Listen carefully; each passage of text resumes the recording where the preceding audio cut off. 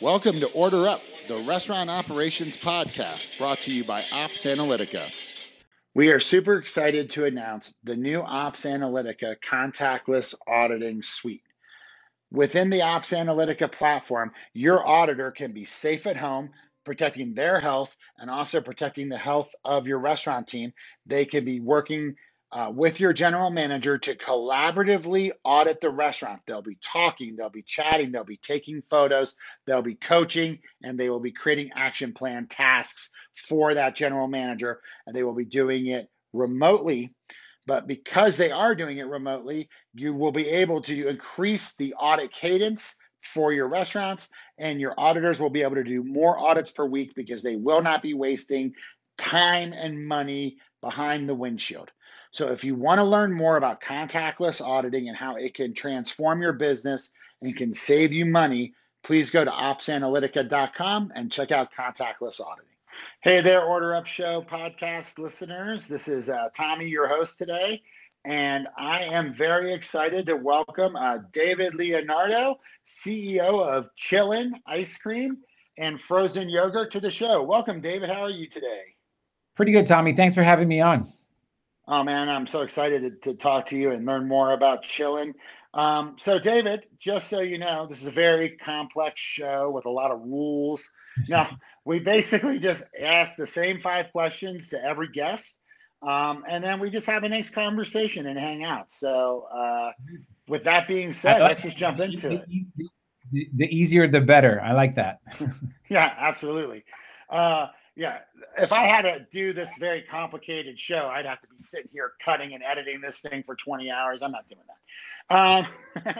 So, first question of the 5 is explain what you do today and then take us through your career progression from your first job in the industry.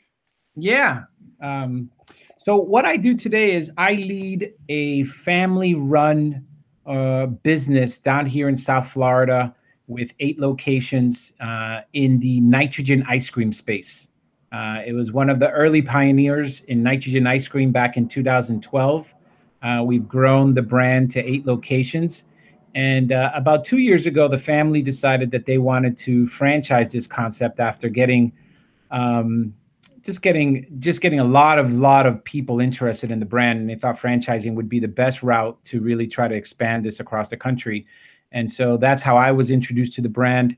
At the time, I was actually just leaving or just kind of walking away from another opportunity where I was in franchising, heading up a franchise division for a large pet retailer. So basically for the past 20 years, I've been in franchising, growing brands, talking to private equity groups, really assisting franchisees, increasing their size of their portfolios, and potentially also selling distressed assets to private equity groups that are looking to kind of get in at a cheap price and then make a good return on it. So I started my franchising career with a company called Burger King down here in Florida, which I'm sure you and your listeners are very aware of. At the time, they were going through somewhat of a reorg and looking to sell a lot of their assets, and that's when I joined the company and soon found myself in the franchising department. And then after that, worked myself into a director level position over at Arby's that was growing pretty fast. Arby's then purchased Wendy's, and I ended up doing some international work for Wendy's for a period of time. Really all of this in the business development, franchise development realm. And then really after that, after I've really kind of, gotten a huge amount of experience working with multinational corporations, I thought that I would be best suited if I can take that experience and kind of, really parlay that into some more regional brands. And so I had a chance to work with some smaller regional brands and really help develop the entire real estate division, franchising departments, and kind of help them grow through franchising. So not necessarily your typical entrepreneur, to be honest with you, your restaurant entrepreneur, in the sense that I did not start my career as a busboy or as a, working in the back kitchen. Although I will tell you that I come from a family of restaurateurs. So my mom opened up one of the first restaurants in my hometown that focused in Latin food. And so we definitely had to work there quite a bit. So I got a good appreciation for what it takes to work in a restaurant. My uncle had a restaurant in New Jersey. So while living in New Jersey one summer, I had to actually spend the entire summer in the back there, cleaning dishes and kind of making some college money. But other than that, I was fortunate enough to get a job in investment banking out of college in New York City, and kind of really developed my finance skills there. So I was kind of a little bit of a different background or different pathway to get into franchising and get into restaurants. But I've been in the restaurant business for more than 20 years. And I like to think that I grew up in the restaurant business, with my family background. Yeah. You're the first person I've ever met who had an investment banking and finance career and said, I should get into restaurants. It's funny, but sometimes the opportunity finds you, right? So what's hilarious is I came down after investment banking to Miami to go work at a startup. If you remember the late 90s, everybody was kind of crazy with the startups and .coms and stuff. And some of my buddies were starting one. And I said, you know what? How about I forego business school and come down to Miami and really have a great time starting, helping this company get off the ground. And so we did a great job at raising, more than $10 million in a short period of time and spending it in half that time. And going out of business, had a great time during that process. And then, literally fell in love with Miami. And that's when, Burger King came around and said, hey, we're looking for some finance experts to help us sell some restaurants. And that's literally how I got into the restaurant industry initially. Absolutely. Yeah. We're very familiar with RBI. Yeah, totally cool. So, couple of questions. What kind of Latin food was your mom selling in her restaurant? So my family's from the Caribbean, the Dominican Republic, more specifically. So we were from. I grew up in a small town north of Boston called Haverhill, Massachusetts, and so my mom was able to open up a restaurant right there on Washington Street, and nice. Yeah, it was great food, homemade. I think for a very fast-growing Latin community, it was really a great way for them to kind of escape and not have to cook at home and get a great meal. Nice. My grandfather, so I am Puerto Rican and Greek.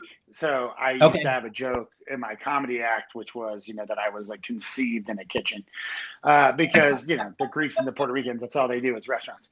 Absolutely. And but my grandfather had a Puerto Rican restaurant on Wall Street in New York called El Patio. And actually, my mom got the menu frame, so it sits in my office and I can see. And it was in the 60s and the 70s. So, if you look at the cocktail prices, they're like $1.25, for like a martini. I mean, it was awesome. But yeah, so we have that. And I don't know if you grew up in this same environment, but my family, because of their restaurant experience, were absolutely adamant that they did not want me to be in the restaurant business. They're like, this is brutal work. The last thing you want to do is this. You go to college, you go do whatever you want. I mean, granted, I ended up working 100 hours a week in investment banking, which is not a cakewalk either. But my family, it was more out of a necessity, and what they knew best. And they were just great cooks. So, like many immigrants, they kind of do what they know how in order to get ahead, right?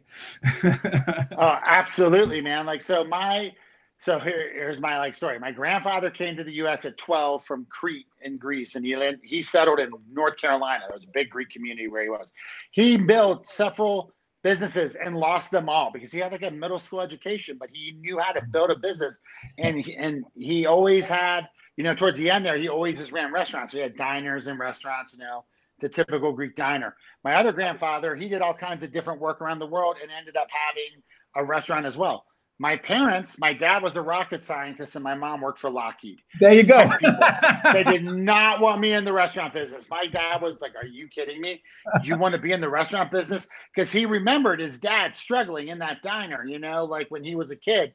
And so he was like, do not do it. But then I ended up going to I went to military college for 2 years, and then I went to hotel restaurant school at the University of Denver. That's how I got to Colorado. So I got my HR degree there, and I really wanted to be a chef. Like my dream at the time was go to the Cordon Bleu, get the grand diploma, and then open and run my own restaurants.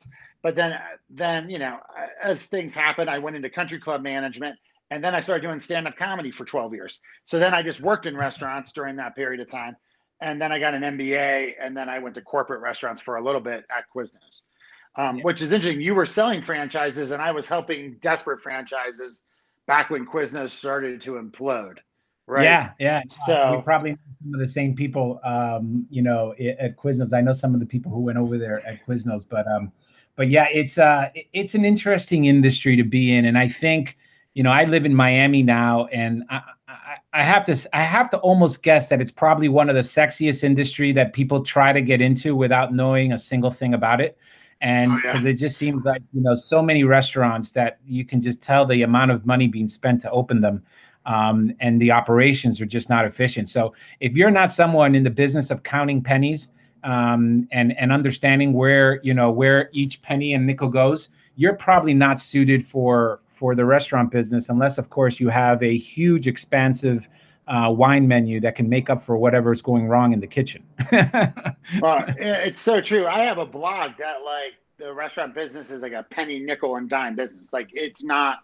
This isn't like big money. And like so, it's funny. One of my good buddies out here, he's in real estate, right? And so they buy these like dilapidated block, and then they go and they rehab it and make it in this beautiful like bar, restaurant, donut, areas like that. Yeah. And he's like, I got this guy, and he's spending $1 million building out this restaurant, and this is pre-COVID, right? And it's like he's spending $1 million, and then he's like, but the thing is, I go, well, I just told him he's going to run out of money very quickly, and then you're going to be stuck with him. And he's like, yeah, I know. And then I'm going to have to cut his rent because it'll take me 18 months to fill it back up. And so it's like, these guys go out and they spend $1 million making this beautiful restaurant. Well, unless you're charging $250, like your average check's $250, you're not going to make it. And if your average check is $250, you're not going to be full. You know what I mean? Like it's just not. I don't know. You would think with how many times that happens that people would know, but it's I don't know. There must be a racket somewhere. Somebody's like, somebody's making money somehow, but there just seems like it happens time and time again. So I always try to implore people, and obviously as part of my process growing this company and being able to kind of interview whoever wants to grow within the franchise, those are questions I want to know. I want to know how their relationship with money is, what their relationship with this business is going to be, a lot of questions that can give me some insight in terms of, how they would be as an operator. Because ultimately, as a brand, especially in the franchising space, you're trying to bring on people who are going to represent your brand. No one's going to distinguish in the future, wow, that's a bad Chillin' store, but the other Chillin' store, is great. The franchisee in the other store is great. They're just going to say Chillin'. It's a bad experience, and it's Chillin', and you give the brand the bad name. So I think sometimes the best thing you can do as an early stage brand is to make sure you know exactly who's coming in and who's going to be representing your brand as they venture out to open up some stores for you across the country. Absolutely. Like nobody discerns that. Like it's so funny. This is a roundabout thing, but so Seattle said, okay, we're not going to allow franchise restaurants in like the downtown area, right? So they had that like stupid law that they did a couple of years ago. But then they were like, well, Subway. Well, the guy owns a Subway, right? Okay, well, that's not Subway corporate. That's like a local resident of Seattle who owns that Subway. So that's a dumb thing, like just how that kind of stuff works. But at the same time, when you go into Subway, you don't go, well, Bob and Sally's Subway really sucks. You go, no, Subway sucks. Like, it doesn't matter. Like when you're growing a brand, it's the blessing. It's the blessing and the curse of the franchise model is I can grow quickly because I don't have to be as capitalized because other people will be investing this capital and growing my business. But at the same time, you also take on that risk of people not necessarily doing what they need to be doing. You know what I mean? For the brand. Absolutely. Look, and you obviously know firsthand about that experience, right? I mean, with your experience with Quiznos and stuff, it's just, I think what happens in many brands out there is they fall in love with the income that's being generated by the franchise fees, initially, or being able to tell investors, hey, we have 100 stores in the pipeline, 200 stores in the pipeline. I think, the smart investors have caught on to that game. But still, you still see brands doing that here and there. I rather grow at a slower pace and make sure that my franchisees are financially stable, because I always tell this story. There was a time at Burger King where many years ago you would walk into a DMA, let's say Dallas, for instance, and you'd have 50 plus stores with 40 plus franchisees. There was a time where a franchisee owned one store and that was it. We've now kind of grown to the point where franchising in general has become such an attractive investment that it's really caught the attention of a lot of big investment groups. So even private equity groups have become franchisees, not just owners of franchisors. And so, for a franchisor, however, it's much easier to manage a market, a system, when you have fewer franchisees with a lot more stores. Imagine me coming to your market and saying, hey, Tommy, you're 10 stores in this market. Let's talk about your marketing strategy. Let's talk about your development strategy. Let's talk about your operation scores, as opposed to me walking into your market and being like, all 10 franchisees have to come over. And, it just becomes a little more challenging.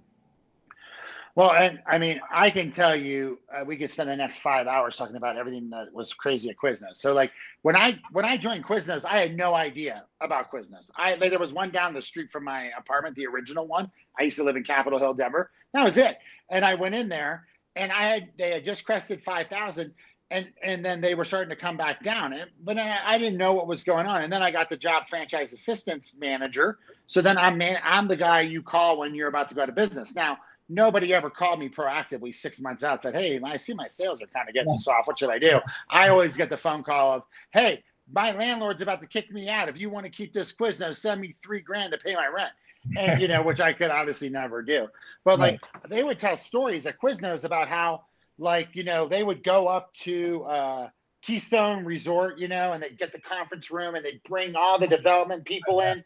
And Quiznos was a very, like Subway and a lot of other chains, a very unsophisticated operator. A mom and pop, they were basically buying a job, whatever it was. But they would go in and they would come up with, they'd bring an armored car up with cash.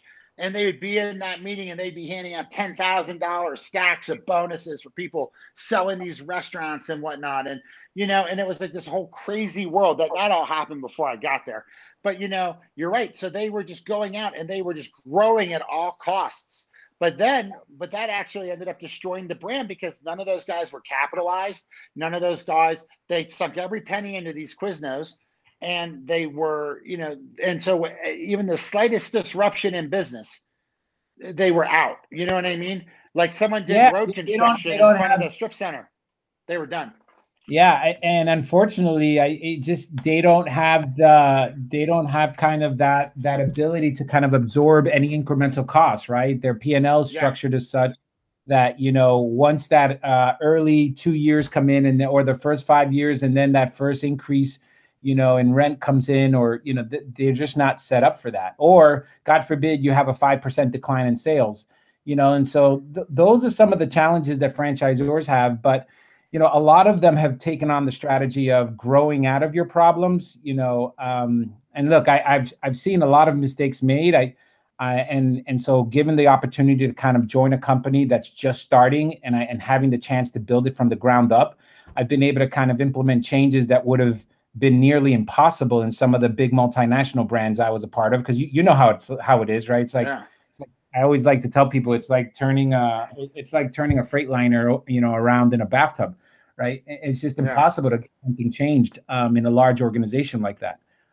So yeah, it's interesting, very interesting. Well, yeah, and I mean too, like, you can always see the franchisees that have put growth over long-term growth, like just in the world. And you know how you can tell? It's the ones that have the strictest capital requirements. Because when you say, hey, look, I want a franchisee who owns at least one other brand, has at least $1 million liquid, right? And is going to buy a market. Like I'm selling South Denver, I'm selling South Miami or Tampa, and we're going to put together a development plan of 5 units in 3 years, which is a reasonable pace to open. I think one every 6 to 8 months, like that franchise or will grow slower because there's less of those guys out there. There just simply are less of those guys that are sitting around with $1 million in cash that are going to run great restaurants. But those guys will be around when you do find those guys. They'll be here 5 or 10 years from now. You know what I mean? A lot of these organizations, these big franchise or like they're just family groups, a lot of them times, these guys started out with a couple Pizza Huts.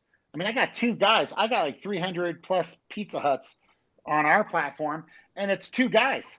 It's 2 families that just, have that many locations. But like they'll be here and they can withstand all that stuff. But when you go for that mom and pop that they're buying their job, like you said, somebody gets sick, also that they're just basically a mom and pop that just happened to buy a brand, it's just look, and yet you are absolutely right. Look, if I were to kind of, list out kind of the description or the characteristics of an ideal franchisee, it would definitely be right that $1 million plus net worth and well capitalized, ideally coming from ideally looking at us to expand their existing portfolio, right, of other brands. So that they already have the infrastructure in place, and obviously they can leverage that G&A, and make more profitability and open more stores. And that's really the ideal scenario. The challenge in many cases is, how do you convince someone who's been a part of many different brands that have been around 10, 15 years, have multiple locations, that you as a brand new franchise concept, although we've been around for 8 years, is worth the investment. And so that is part of what I do. And I spend a lot of my time trying to convince some of these guys that, look, we are a different model. We do have kind of a unique, a unique story and a unique way to make money. We have a attractive EBITDA, number, all of those metrics, right, that I know franchisees are looking for. It's trying to get in front of those individuals and convince them that we're worth that investment. In the meantime, I have to say that while my preference is definitely not mom and pop, there are some caveats where I would look at someone who is willing to do that. And what I try to tell them is, I don't want anyone quitting their job. If you're looking at this as an investment where you're going to quit your job and do this, then we're not for you. But if you're looking at this as a side investment for your children, for them to get on ahead, and you're looking to hire someone, and we're looking to get to 3 stores, and you're willing to commit to 3 stores, then yes, we can get there. We can get there, right? I completely agree with you. Like that's a good way to look at it, right? Because if you, and I didn't mean to cut you off. I apologize. It's funny too, is that you and I are kind of in the same job, which is I'm selling, restaurant operations management software, and you're selling franchisees, but we're both looking for the same guy. And I'm sure you've also realized too, that those big multi-unit franchise operators, they are hard to find.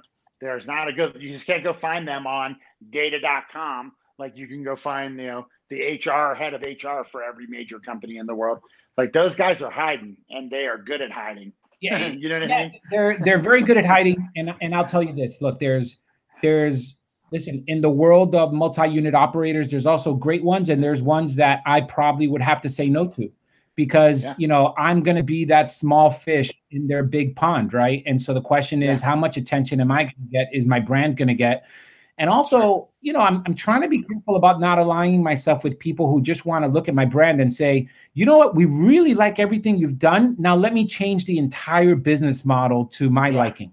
I want to get out of a situation where I'll find myself, where the tail's wagging the dog. And so I just, I want to be very careful, regardless of the portfolio they bring to the table. You still have to do your homework, right? You want to understand what kind of franchisee they are, what kind of management styles that they have, what kind of development commitments are already in place with some of their other brands, right? Because if they're overcommitted, or if they're behind on their development schedule, then what does that say for, the development schedule that ideally they would be executing with me?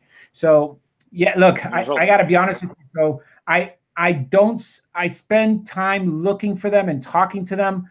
But if I spent most of my time doing that, I probably wouldn't get anywhere. So I know that for me to get to the point where I'm on their radar, I'm going to probably need to grow a little bit more. And that's going to be with some very, very solid operators that are in that tier I just told you, that are not mom and pop where they're going to be, paying their mortgage, supporting their family from the cash flow, but they do have enough of a net worth and they hit that $1 million mark where they're interested in opening 2 or 3 stores and running it as a business. And I think the more of those singles and doubles that I can hit, the faster I can get on the radar of some of the bigger players out there.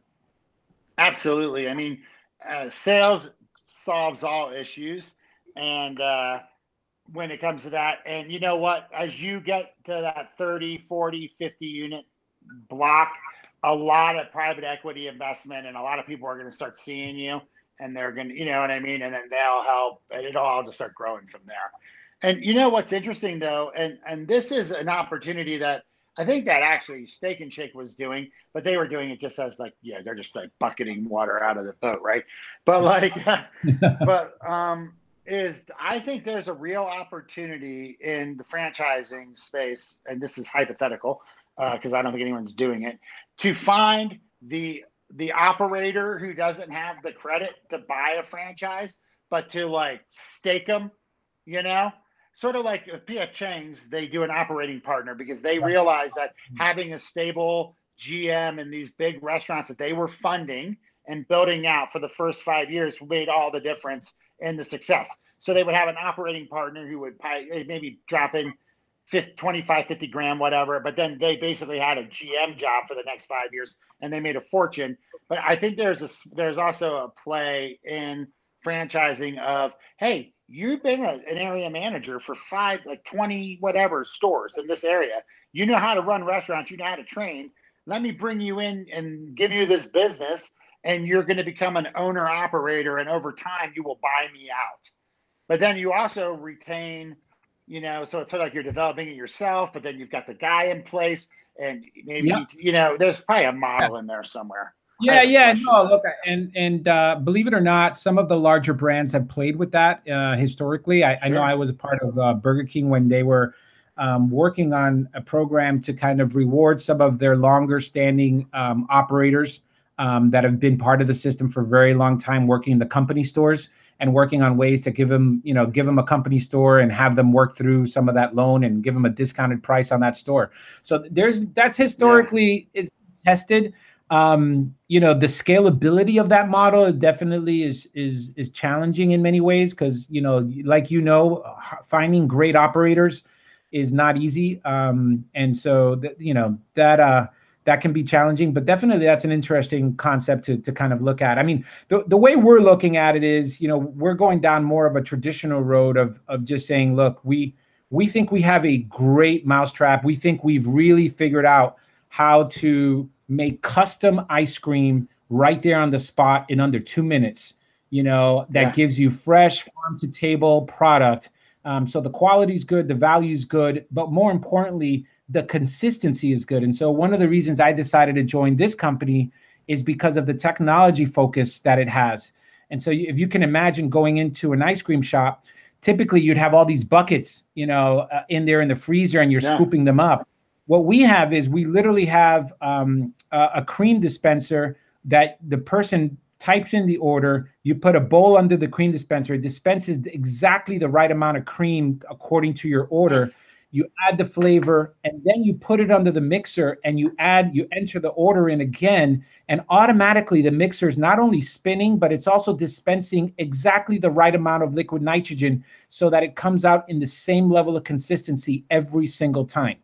So whenever you're thinking about franchising, the first thing that should come to mind is, how do I make sure that this product can be duplicated hundreds of times, not only in this location, but in hundreds of locations across the country, across the globe?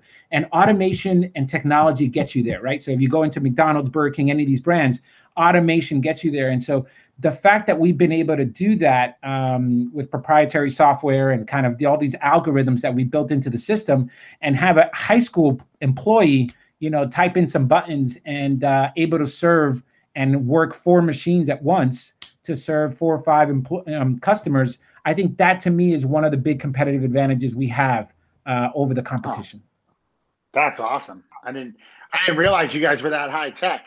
So that's really cool. Yeah, no, we end up spending more time talking about technology at our company than actual ice cream. I'll give you another example, and I'm sure a lot of the restaurateurs listening to this will probably relate to this, because it's definitely something I see every time I go out to eat. We live in a world now with all this delivery. I mean, everybody's doing delivery. You walk into a restaurant, you see 4 or 5 tablets sitting there, with, Uber Eats and Postmates and Grubhub and DoorDash and everything like that. We are no different. We've been able to perfect the model where we actually add more liquid nitrogen to the product, so that it literally turns into a block, and then we put it in a paper bag. The delivery guy takes it, and in 10, 15 minutes, it's still good. And by the time it gets to your house, it's as if somebody was handing it to you over the counter. The problem with delivery in the restaurant business today is that from an operational standpoint, it is a complete nightmare to deal with all of these different programs. Like, it's just a nightmare dealing with all these different. And so what we did early on is we said, look, if we're going to have any semblance of sanity in our stores, especially with our employees and continuing the throughput that we're used to, we're going to need some level of an integrator. So we basically brought in a technology platform that integrates all of our delivery orders into one tablet and basically feeds it right into our POS system. So no longer do we have to kind of deal with all of that stuff. I mean, it's just, it is amazing what that's done to us, because we no longer have to turn off the tablets. What typically happens is, when the tablets get really busy with delivery orders, you sometimes just have to turn it off. I mean, our employees were turning it off. We're going crazy because we're losing money. And then they're telling us, look, we just can't keep up with the demand. And so now, potentially doing this and a couple other technological advancements, we're now keeping up with the demand that we're having. So that's just some little insight there from the technology standpoint that I'm sure a lot of your restaurateurs are either looking at or considering. And for those who haven't done it, I really think it's worth it. Oh, one of our big clients, I think, did that too, because it was driving him nuts. The other thing that you're seeing a lot of too, because the fact that you're probably one of the few people who can deliver ice cream, right? Like, I mean, I have never heard of, I've never seen it at like Baskin Robbins or any of these other ice cream shops, wherever. So that's a huge strategic advantage, number one. But like, if you look at Jimmy John's, I think Jimmy John's, better than any other like quick service chain other than the pizza guys, really epitomize what a delivery business should look like. And they run double lines. They have a delivery line and a front line. And so if you're going to be a big delivery store, or you should obviously, as you expand out, offer that option to have that second line with another batch of machines, because delivery can be huge in that case, but then it also doesn't affect the ability to service the customers in the store as well.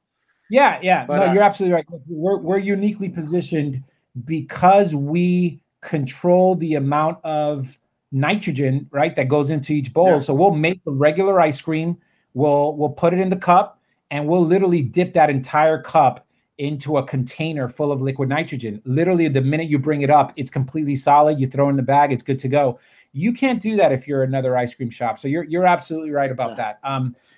That's definitely a competitive advantage that we have in that realm. That's sweet. Well, and you had said something earlier that I didn't tag on, but you were like, well, how do you grow, a business? A chain, a brand is supposed to be consistent, right? Like, that's why you buy, Coke. That's why you can get the same Big Mac anywhere in the world, whatever it is. So the thing is, the other thing that, how do you grow a business? Because I was literally having this conversation yesterday, is it's all about systems. So you have the ice cream system down, right? You have the technology for make the delivery more easy to manage. You have that system down, but you cannot scale a business without systems. Like, and it's not just like in your case, it's the ice cream, and now it's the delivery. It's the same POS. It's going to be, at some point, it's going to be about having what footprint, what does the store look like? How do you open it? How do you close it? Audit it, all those things. I think you're absolutely right. You're absolutely right. And look, this goes for anyone who wants to grow from 1 unit to 2 units to 3 units, regardless of whether you want to be a franchisor or not. You need to have systems in place. If you find yourself being overwhelmed and staying up till 3 o'clock in the morning every night, looking over information, you're probably not set to grow, right? I mean, you need to dedicate time. I always try to tell people, if you can't dedicate time each week to think strategically, to think about how to grow the business, to think about how to improve the business, and you're just in the weeds the entire week, you're not ready to grow. Like you're not, you have to be in a position. And also, I'll tell you something else. Empowering people will dictate more about your ability to grow than anything else, right? Your ability to go from 1 unit to 2 units to 3 units, is greatly impacted by how much are you willing to empower others. I've seen micromanagers manage 2-3 units, but you'll never get to 5, 7, 10, 15 units, micromanaging a business that way. It's just, it'll be a strain on your employees. They won't be happy. It'll be a strain on your business. And ultimately, you won't have the time to dedicate to strategically think about what's going right, what's going wrong, and how to grow the business. And so what we do here is we're trying to implement systems from beginning to end, everything from your real estate to your construction to how you operate. We're trying to implement systems to make it easy for the operator, be it your payroll provider, be it your labeling, for your orders. I mean, anything that could help alleviate some sort of stress on labor or alleviate some of the demands on a franchisee. I think that's something that could be really well received and provide a high ROI. Well, I 100% agree with you. But I would even go a step further than what you said, in that if you are staying up till 2 or 3 in the morning, and not only are you not going to grow, you don't really have a business, because a business is an entity that survives when you're gone. It's a business. It's an entity that can keep going when you're on vacation, when you get sick, when you want to go visit colleges with your kid, whatever it is. And so if you're a one-person show and you have no backup whatsoever and no systems, and the minute you're not there yelling at people, then the whole thing falls apart. You don't have a business. You just have a cult of personality that requires you to be there screaming at people to get anything done.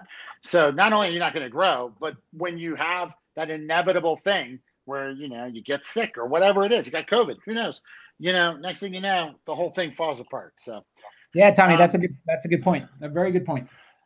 So, we have just kind of blown through all the questions, but we've actually answered a bunch of them too, as we were just chatting. So, hey, but here, so you took us to the first one. The second one, what is the big project or initiative that you're working on right now? So why don't you hit that one real fast? Look, I think it's, we spent the last year and a half building systems and infrastructure in place so that we can scale this business through franchising. And so now, what we're doing now is really going out and trying to solicit, entertain, and bring in strong operators who can say, wow, we'd love to bring Chill into our market. We love the system that you have. We love the profitability and the metrics that you have on your P&L. And we think that we could beat the competition. And so I'm spending a lot of my time now that I feel that the systems are at a good place, really focused on trying to bring in investors that can help us grow the brand. Nice. So by the way, I will put in the show notes for everybody. If you're listening to this and you're like, holy hell, I want to be a part of this organization, I will have a link to the Chillin website when the show's posted. So you can just click on it and they have a franchising tab on their website. Okay, so I'm going to move on to the third question. What is the one thing in the industry or your business that's keeping you up at night? I mean, listen, right now, it's COVID, right? I mean, COVID and luckily for us, we've been able to adapt in the world of COVID. And again, going back to the example of having a small organization, we were able to do some immediate pivots by rolling out order online, pick up at store within a week of COVID.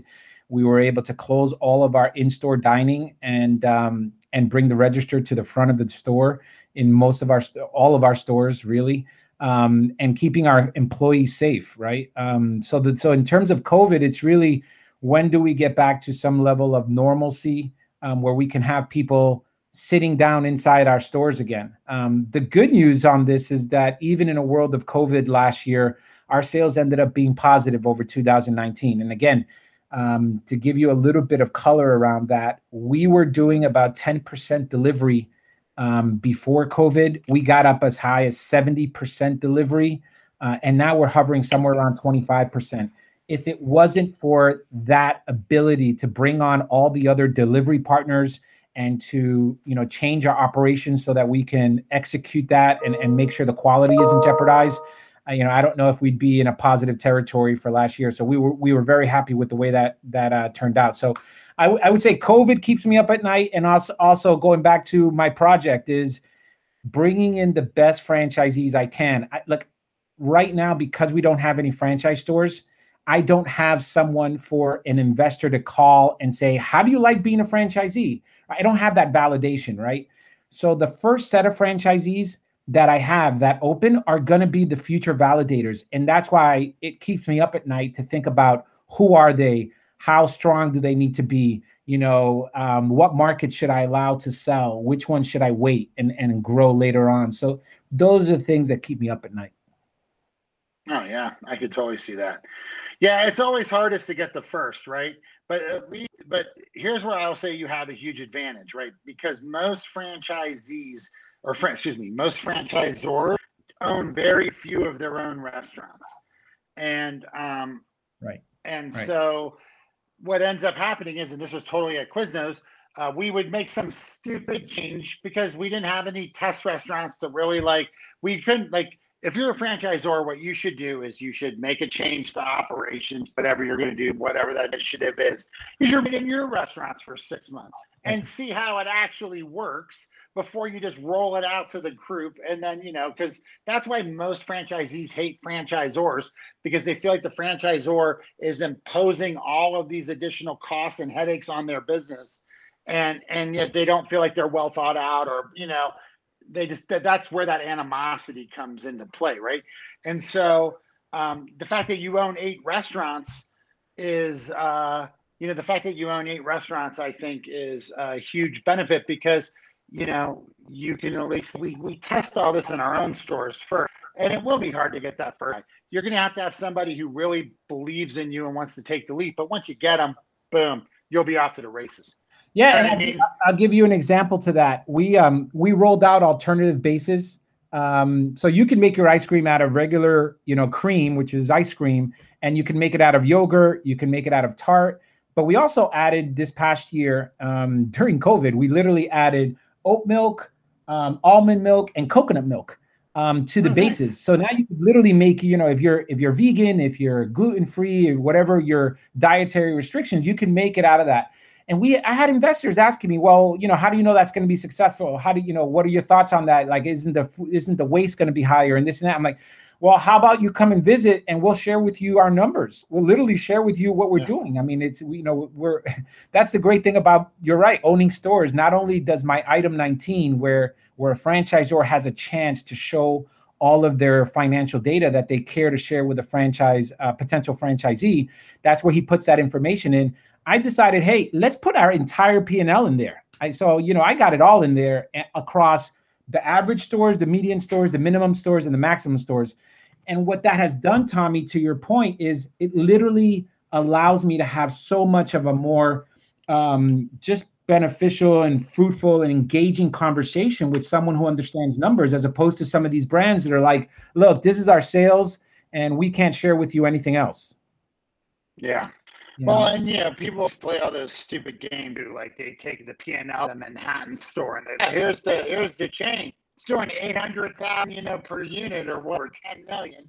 Right. All of a sudden, well, in Duke, Iowa, it's doing 2,000, and that guy's going business.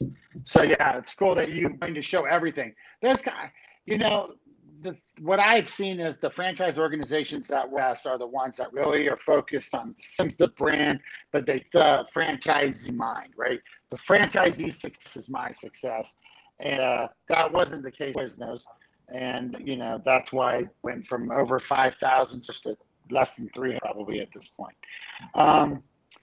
So okay, here going on to question number 4. What is one thing you thought the industry would be doing right now that it isn't? Wow. Good question. One thing I thought the industry would be doing right now that it isn't. And are you talking just restaurant in general, or franchising, or a little bit of both? I don't, whatever you want, man. Cool with me. Yeah, I have to be honest with you. I thought that they would. I thought the industry in general, and I would say more. I'm going to talk about landlords, because landlords have had a lot of power over the last 12 months, and there's been a lot of vacancies that have been thrown at the market. I thought they'd be more embracive of creative solutions on their leases, given everything that the restaurant industry has gone through. Don't get me wrong. I think that there are some individual landlords that are doing what it takes to kind of, keep their tenancy up. And but I think overall, at least the conversations we've had with some national landlords and developers, I have felt that not many of them are willing to be creative enough in light of the situation. So I thought that by this time around, you would have seen a bigger drop in lease rates. So if you ask me, I would have thought there would have been even a bigger drop in lease rates at this point than we've seen. I would tell you 4 months into the pandemic, we were still negotiating some leases with landlords, and they were basically balking at us. They were giving us pre-pandemic numbers. They were thought that this was going to be over in another month or two. And they only started coming around literally towards the end of the year 2020. And then even then, it's only with the notion that they're convinced, by the middle of 2021, this is going to be over. So listen, I don't want to throw all landlords in the middle, but I'm sure some restaurateurs out there are going to probably agree with me. But there are some mom and pop landlords and developers out there that have done everything, that have been very good with their tenants. Yeah. That's such a tough one, right? Because, I go back and forth on the real estate, because in one respect, it's like, well, it's one thing, if I own the strip center outright, I don't have a lease on it. You know what I mean? Like, I'm not mortgaged to my hilt, then I can afford to work with people. And you should have worked with people anyways, just because we were all in this together. Like what my buddy was saying, it'll take me a year to 18 months to re-rent this thing. So I'd rather get you in there paying $100 a month than it's sitting vacant, you know what I mean? So that should have been the mentality. I could see where some of these big companies like, yeah, that's your problem, not my problem. Look, I've had people approach me and said, look, I got a space. How about you guys, we work out a percentage sales, and you take care of, the CAM charges, until things get back to normal. Those are the kind of creative things that I'd love to hear more about, because, there's a lot of opportunities out there. I mean, I will tell you, we opened the store during the pandemic. It was an old poke bowl place. The family who owned that place, who owned the property, approached us literally before the poke bowl place went out of business and said, look, our tenants having problems. We love your brand. You're local in Miami. And when we looked at the rest of the tenants in there, they had a great tenant mix. And I don't know if enough people pay attention to that, but you want businesses that are complementary to your existing business. Yeah. And so we had a great coffee shop next to us, a great bookshop next to us. And these are all brands that are very unique to Miami. So we jumped at that opportunity. And obviously, doing a conversion, where the kitchen's already there, the bathrooms are already there, the counter's already there. I mean, the cost savings on that is really, really attractive for us. So those are the things that we, as I talk to some of the potential franchisees we're working with, we're looking for more of those opportunities in our respective markets, right? What are those conversion opportunities that we can get into, cut down on the cost, and potentially get in a fraction of the time? Yeah. So Subway's, I don't know how many Subway closed. They're not disclosing those numbers right now, but I've always thought to myself, because Subway's so overpopulated, and right. In my area, there were 4 within probably 5-mile radius. There's probably 1 left. So I was always thinking to myself, how can you go into that Subway space and turn that into whatever you want it to be? Because that will be the number one real estate opportunity and strip centers the next 6 months to a year. Will be just buying up Subways, getting in those. Cool. Yeah, I totally agree. Totally agree. I think too many people, just in general, closing on that comment, I think too many people go out and start looking for vacancy signs. If you want to be creative, you need to look at that business that's struggling and you may want to approach the owner. There may be an opportunity there to take over a lease that's attractive and a space that has a lot of the infrastructure in place. And so, yeah, those subway conversions. There was a lot of other brands, because of obviously all the closures that were taking place before COVID, that a lot of brands could look at as conversion opportunities.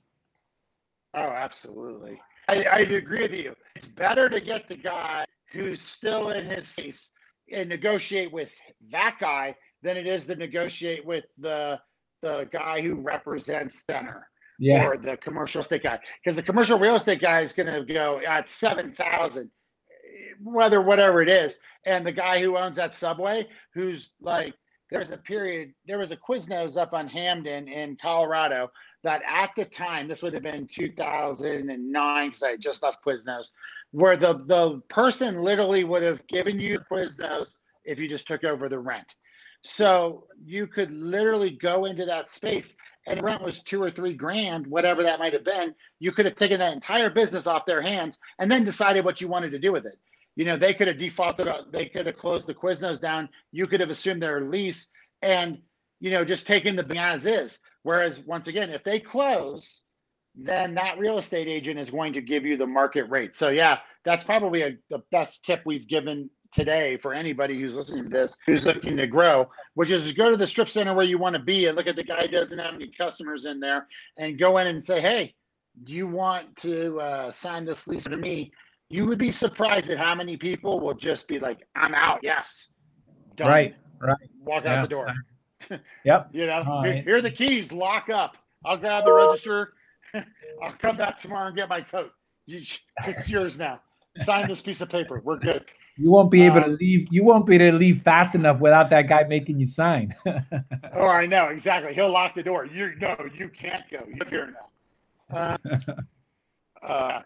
So real quick, give me a story, man. We're wrapping up with the 5th question. Give me a war story, something hilarious or horrible that you threw that's funny that we'll just commiserate with. I'll give you a story I've told over the years. There's a lot of stories. There's stories that we could share over drinks, and then there's stories for podcasts. I'll give you a story for a podcast. But this story is definitely something that resonated with me as I was a young employee at Burger King. At the time, most franchisors have a right of first refusal. So, if you're a franchisee, you can sell the business to whoever you want as long as that person's approved. But the franchisor always has a chance to kind of come in and buy that business. There was a franchisee in Chicagoland that basically built his empire from one store, and he built every single store from the ground up. And over the course of 20 plus years, he grew to have something in the range of 35 locations. Every single location was doing at least 20% to 30% above the average for Burger King. This guy's entire organization was as lean as you can imagine. I mean, kind of the span of control of area managers and this and that. This guy had literally 2 guys under him, and those guys were the area managers for all 35 stores. And for anybody in the restaurant space, that is literally like crazy. Like that's just, but those guys worked up the ladder with him. They literally started in the kitchen, washing plates and making burgers. And so they've been with him for 20 plus years. Time comes for this guy to sell the business. And Burger King is getting ready to execute like a right of first refusal. But what they wanted to do is this guy owned every single piece of property, and they wanted to own the property too. They wanted to buy the property, but the problem is they don't have a right of first refusal on the property. They have a right of first refusal on the business. So this guy ended up actually selling the business separate at a huge multiple. And, at the time it must've been a 7 or 8 multiple, which, back then for restaurant EBITDA numbers, just really great. But not only that, he stayed on as a landlord,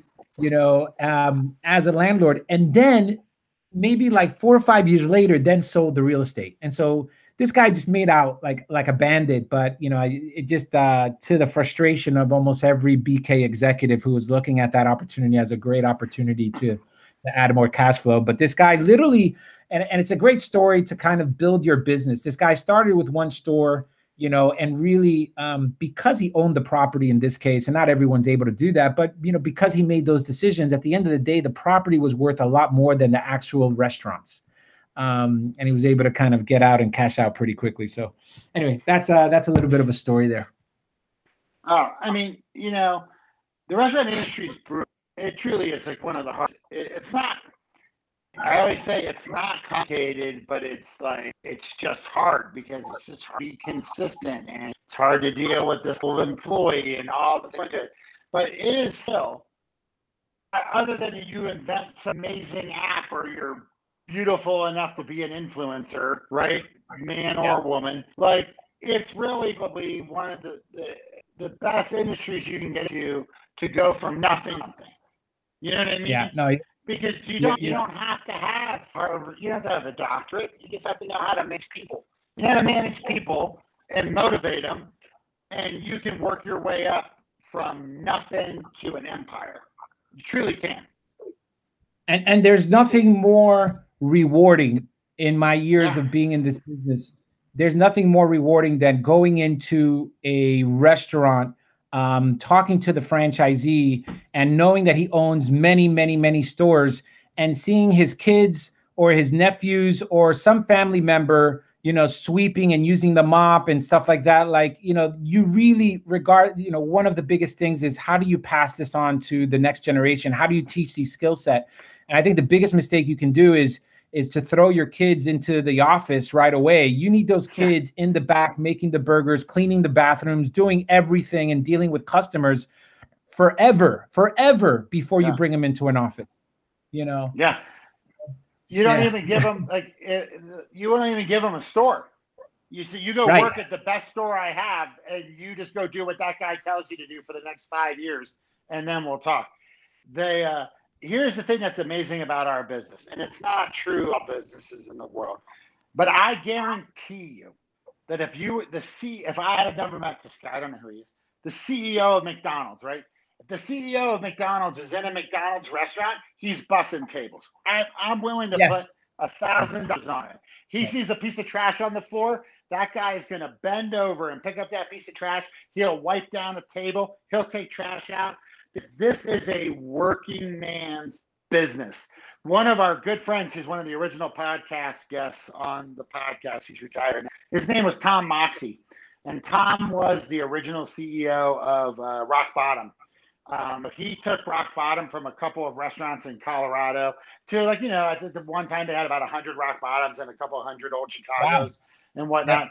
And then he retired from that business and moved on. And then he got hooked up with John Elway and a couple of other investors in town. And he was running Elway's Steakhouse, you know, which was a real nice steakhouse. And there's a couple in Denver area, you know. And I mean, and this guy had been the CEO of one of the biggest chains, had been on Wall Street, and helped it get acquired and all this stuff. That guy was bussing tables, man. He is the GM of a restaurant. He was doing table touch, doing everybody enjoying their. He's cleaning plates. I mean, this is that industry. We're in people who work. There's nothing beneath us. When you're in the business, there's nothing beneath you. You know what I mean?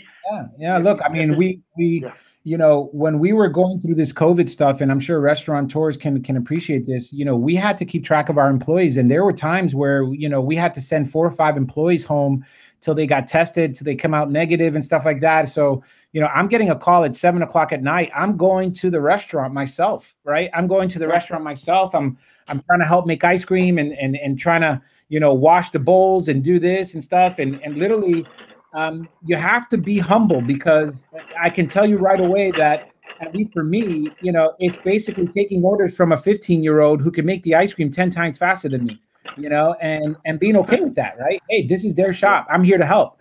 You know, tell me what to do. Tell me how to help. But yeah, if you don't have that in you, it not only it just doesn't send the right message to the organization as well, especially in a labor-focused organization, right? If you can't sympathize with people, if you can't feel what they're feeling, you know, the notion when we closed our in-store dining, that was way before Miami closed. Miami was still open for in-store dining, as should be no surprise to people, but we closed it down, and it's because our employees came to us and said, "Hey, man, we're only 800 to 1,000 square feet. It gets a little tight in here. We're not feeling comfortable. We're like, you know what? Let's shut it down. The last thing I need is my employees to not only feel unsafe, but feel like we don't care about them, right?" And so those are the things that I think resonate well. And luckily, as we grow in a franchise organization, the first employees we hire are literally the employees that were working in our company stores, right? I mean, our franchise business manager, we have one right now. He basically worked at the first store when it first opened, and he's been an operator in the stores for the family since it opened. And so now he's basically, growing with us in the franchise organization. Oh, that's great. Well, yeah. David, I just had a great time talking today. This was so fun. And I wish you guys the best of luck. Thank you very much for coming on the show today. And, for guys, like I said, Chillin, the website will be in the show notes. If you're looking for a franchise opportunity, you should definitely check them out. Now, obviously, if you're in Miami, stop by at Chillin and go get yourself some ice cream. Come by, Tommy. I'll get you some free ice cream next time you're down in Miami. Well, thank you very much. I will take you up on that. So, guys, thanks for checking out the Order Up podcast. As I said, we have a lot of episodes on the books that are coming up, so just keep listening. We really appreciate your listening and being a fan of the show. And David, thanks so much. Take care. Thank you.